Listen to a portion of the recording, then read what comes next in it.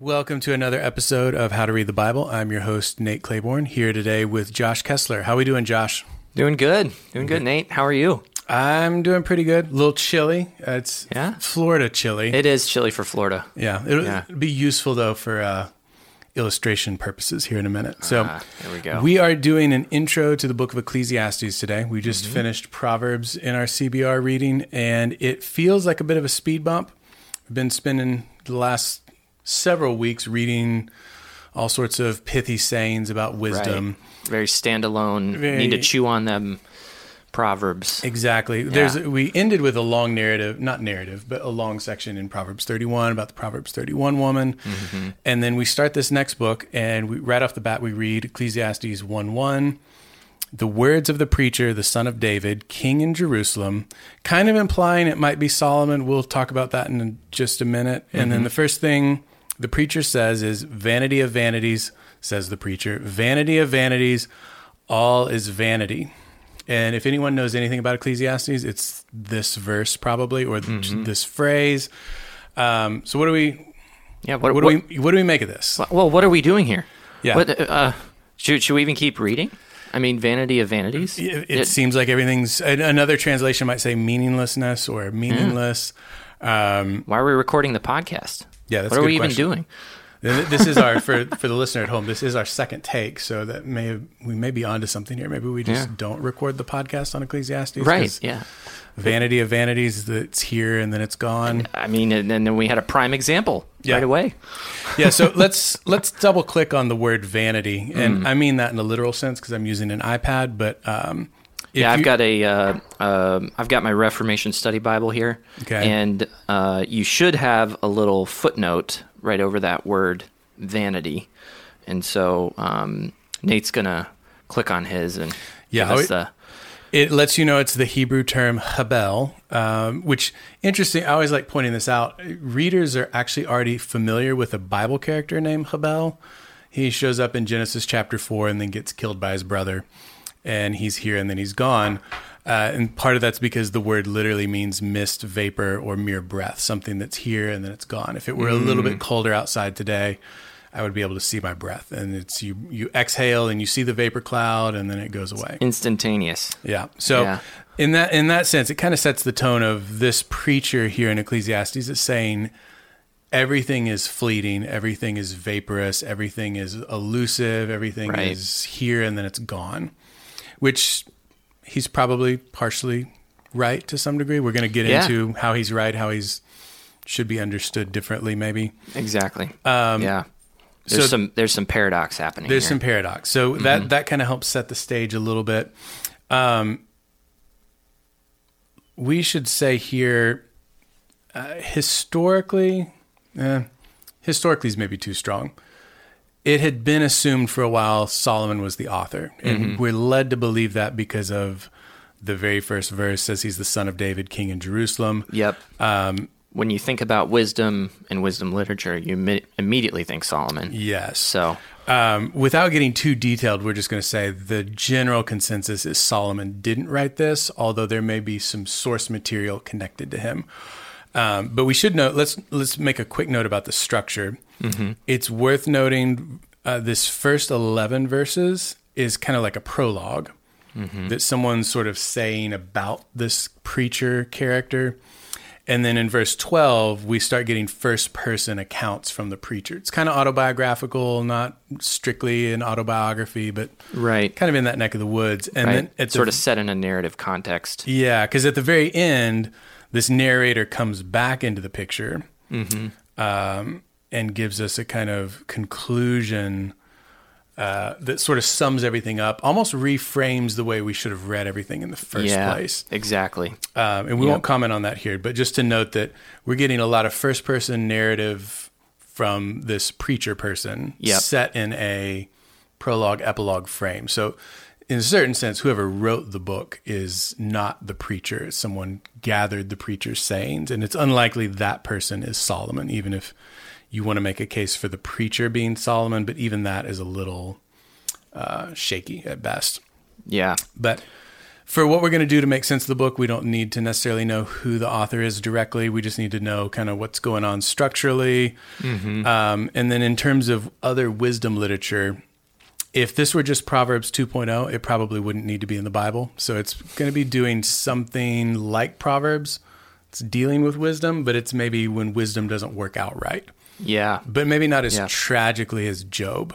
Mm-hmm. So it's, in a sense, in life on earth, we would expect things in Proverbs. And if you haven't listened to our Proverbs episode, you can listen to that where I talk with Duckett about it. Of Proverbs are not promises. They're generally true, but they're not always true. And Ecclesiastes seems to be really leaning into, well, maybe it feels like most of the time they're not true. Right. Yeah. What do we do about that? Yeah. And I think that's a huge reason why this is here, like you're saying, to that point. It's not Proverbs 2.0. It's a still more hopeful, I would think, sort of continuity of the hope, maybe the hopelessness of Job, or that we find in Job. Yeah. And so I think that's why, and we'll get into this a little bit as we go, but especially with us having the New Testament, in light of the New Testament, this has so much to say about the seeming paradox that we're about to get into here in a second. Yeah, so kind of with all that in mind, let's jump right in here. Ecclesiastes is one of the books. We say all scripture needs to be interpreted in context. Mm-hmm. Absolutely. Ecclesiastes, maybe more than other books, feels like you really can't make sense of any one chapter in isolation. You can pull a chapter of Proverbs out and just read it on its own. And and chew on the individual Proverbs. But Ecclesiastes, these chapters are building on one another. It's kind of building a case, and then that case is understood in light of its conclusion. So we've already settled kind of what vanity might mean, if that's what your translation says. But what are some high points that we want to touch on as we're just looking at the actual content of the book? Yeah. So the next big thing, phrase I think we need to understand is the phrase "under the sun." Okay. And that one occurs I think it's like 25 times or so throughout the entirety of the book. Is twice that right? a chapter, roughly. Yeah, roughly.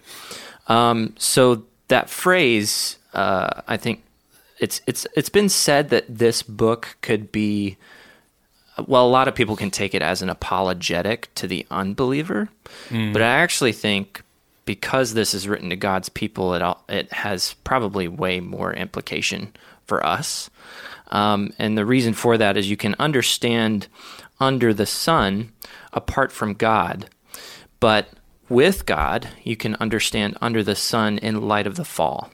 So we who in the church can look at that and say, okay, under the sun in light of the fall means that we can actually make sense of a lot of brokenness. We can actually make sense of a lot of evil. But the person who doesn't have that wisdom and understanding is going to be very confused by life. And so Ecclesiastes is, I think, is trying to help us understand, okay, to your point, when righteousness doesn't work out, when what we believe the Proverbs are telling us is wisdom, leads to life, leads to understanding, righteousness leads to blessing, it leads to flourishing. When those things don't happen, when they don't work out, what do we do? What do we do with that information? What do we do? And I think Ecclesiastes is helping us answer some of those questions. Yeah, that's good. Under the sun is the other piece. I would say maybe if people know two phrases from Ecclesiastes, that's the other one of, I think it shows up first here in verse 9 in chapter 1. Yep. What has been is what will be, what has been done is what will be done, and there is nothing new under the sun. It's nice how that rhymes in English, but is not necessarily the intention in the original. Definitely. Yeah. Okay, so we've got this. Vanity doesn't necessarily mean meaningless, but it does tend towards fleeting, elusive. Under the sun is life on this earth in fallen conditions. Yes. What other handles do we want to grab onto? Yeah, I think we want to. I want to get into this paradox. So there's this paradox happening with the wisdom literature that we just read in Proverbs. And the wisdom literature now that we're reading in Ecclesiastes and the messages that we're getting from Ecclesiastes. So I'm going to take us to 1:18, not much farther. And that says, "For in much wisdom is much vexation, and he who increases knowledge increases sorrow." Wait, what? Yeah. Huh? Wait a minute. What are you talking about? In much wisdom is much vexation? Didn't we just get finished reading about how the fear of the Lord is the beginning of wisdom? Mm-hmm. Like if there's this connection with wisdom and the fear of the Lord and knowledge and righteousness and flourishing, what on earth is he saying right here? Yeah.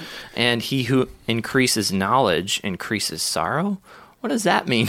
He's basically saying ignorance is bliss. Yeah, right? Doesn't really fit the wisdom literature. It doesn't fit the wisdom literature at all.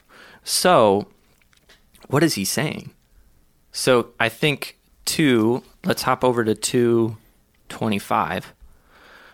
Maybe I'll read 24 as well. I think this can help us with the paradox. So 2:24 says, "There's nothing better for a person than that he should eat and drink and find enjoyment in his toil.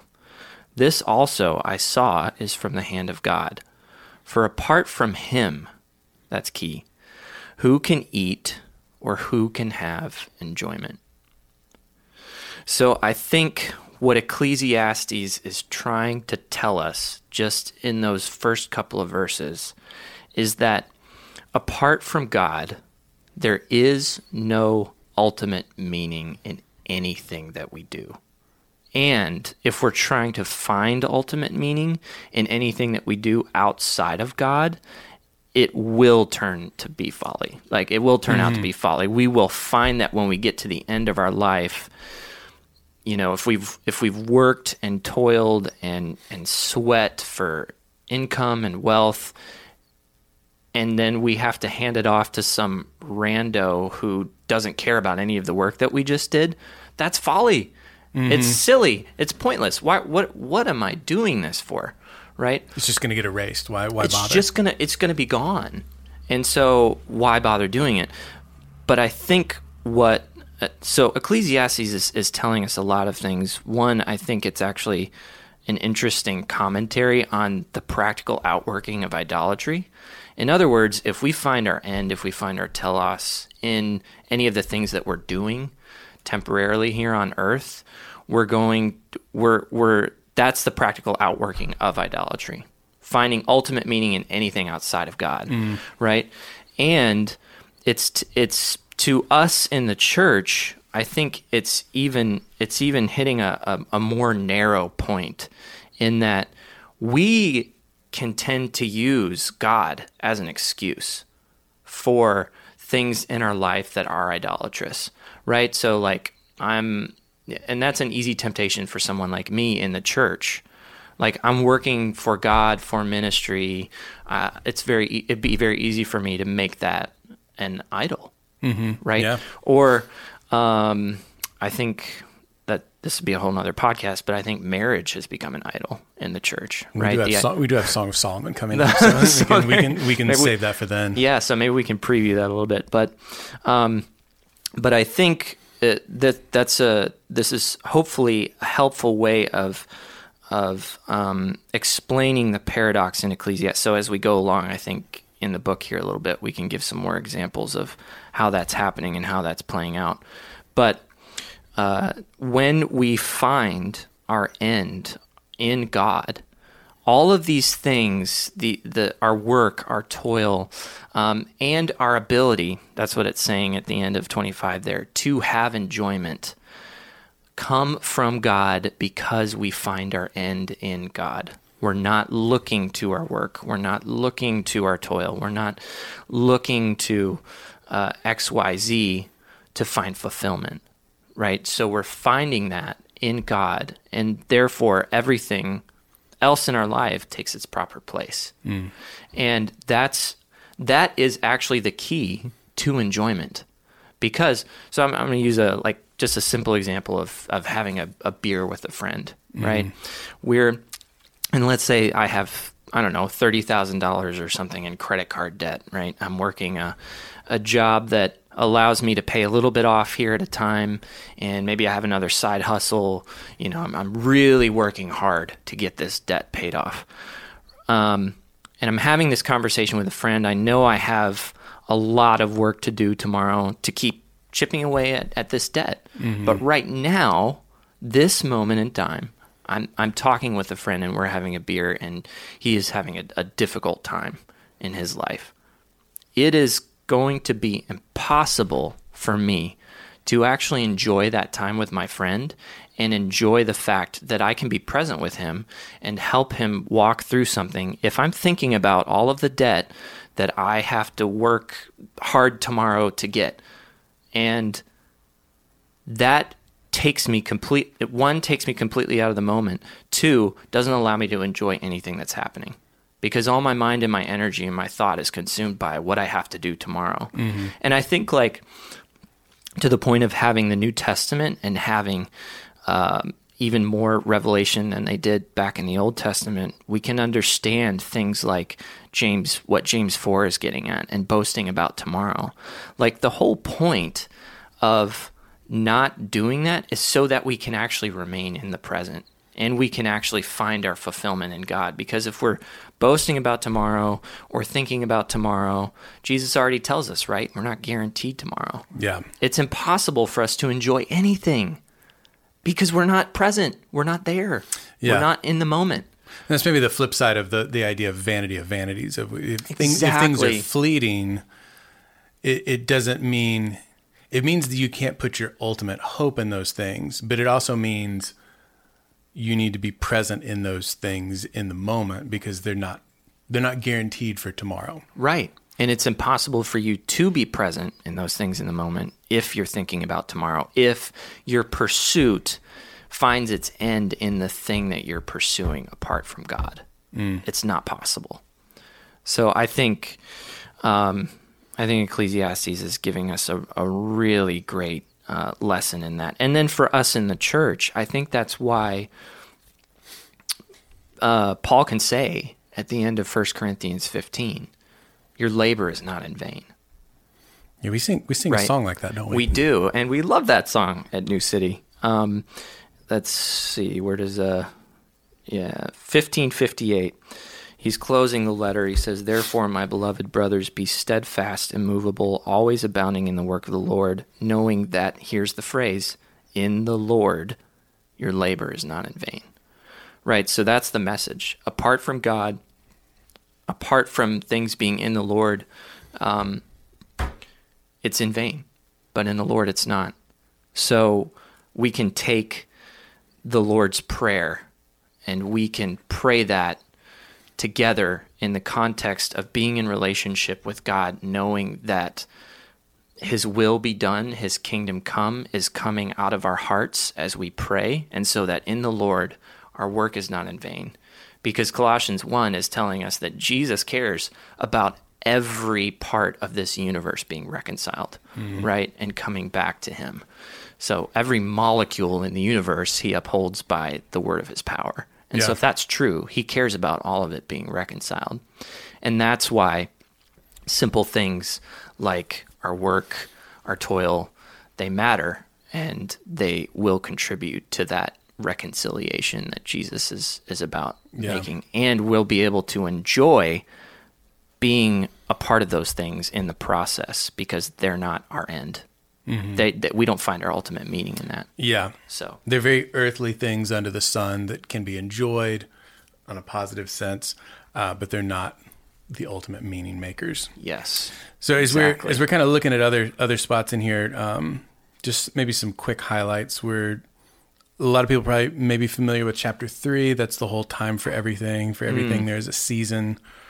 Just kind of underscores some of the points you were just making about like the point of the moment of there's a moment for this, there's a moment for that. Yeah. Be focused on, is it the time to weep or is it the time to laugh, and not mixing those two up. And we could even say therein lies wisdom of knowing when it is the time to weep and when it is the time to laugh, when it is the time to mourn or the time to dance, and not mixing those categories up.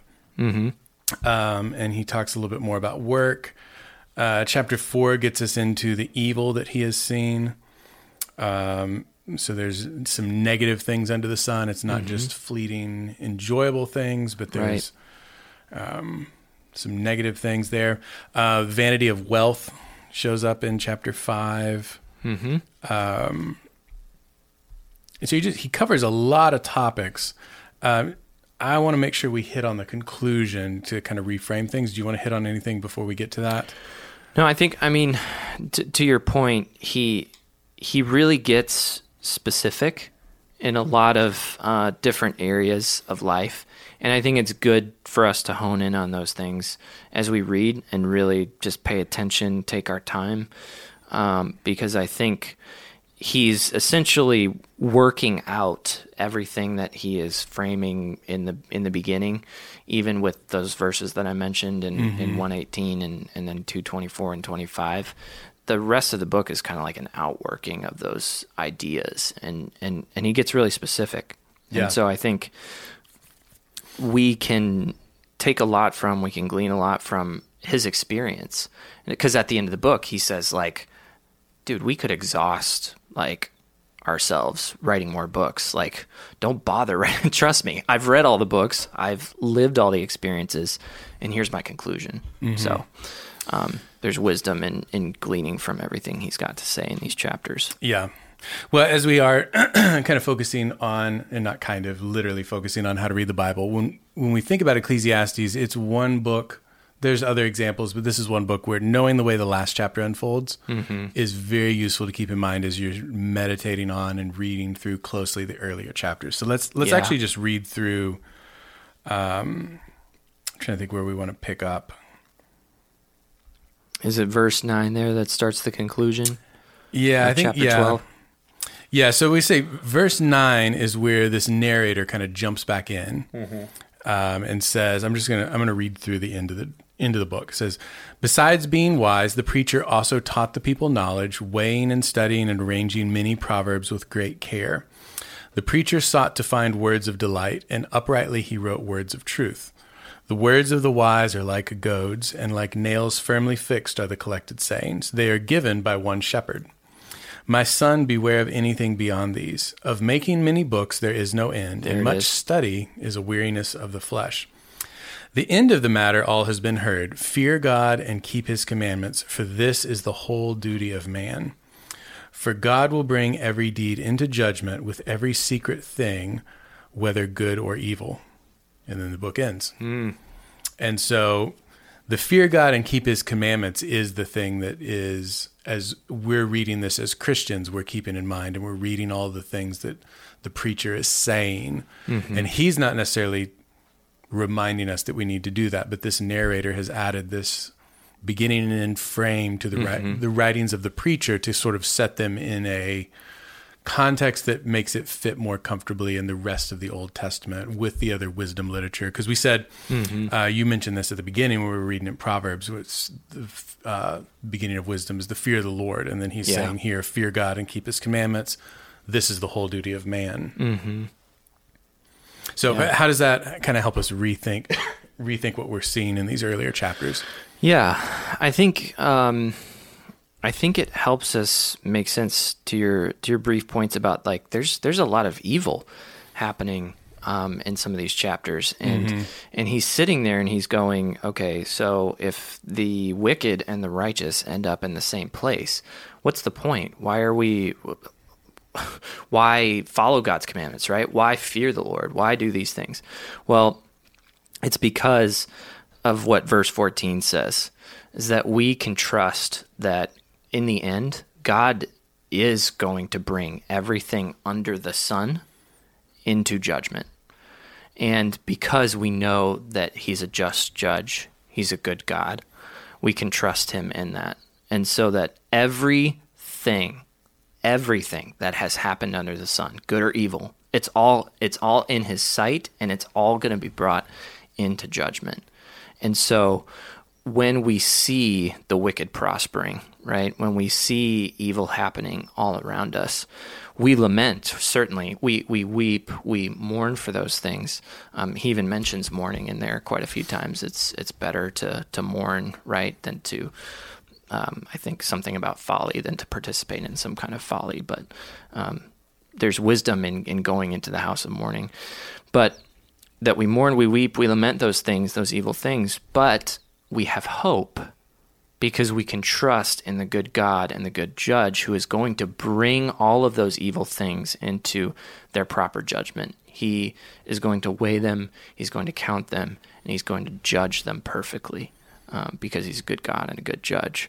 And so that's why we fear God and keep his commandments, because we can trust in him and in his judgment despite everything that we can see around us and all of the wicked that's taking place. Yeah. Yeah. It's a good word. It's just underscoring more and more that we can contrast Proverbs and Ecclesiastes, but they really do go together. It's giving us a full orbed picture Absolutely. of wisdom. The author's not, to that point, we're not pitting Proverbs against whatever he's saying here. In fact, he's highlighting, I think, Proverbs in a way and saying that there is within God and all things being in God for the Christian, that we're not taking anything in Proverbs and making it an ultimate thing. But we are saying that the wisdom of Proverbs is the beginning of the fear of the Lord, right? And so understanding that and understanding that in the end, God is going to bring everything into judgment, we can know and trust that fearing God and obeying his commandments in the end will result in our good. Right? Yeah. Because in the moment they might not match up, right? And he's addressing all of that in these earlier chapters. He's going into instance after instance of, well, I did this, or I saw people do the right thing, and they still ended up in a horrible, miserable situation, right? Yeah. So he's saying the end of the matter, all's been heard. At the end of the day, if you fear God and obey his commandments, it will work out for your good. So you don't let your circumstances or things you observe change that fact for you. Yes.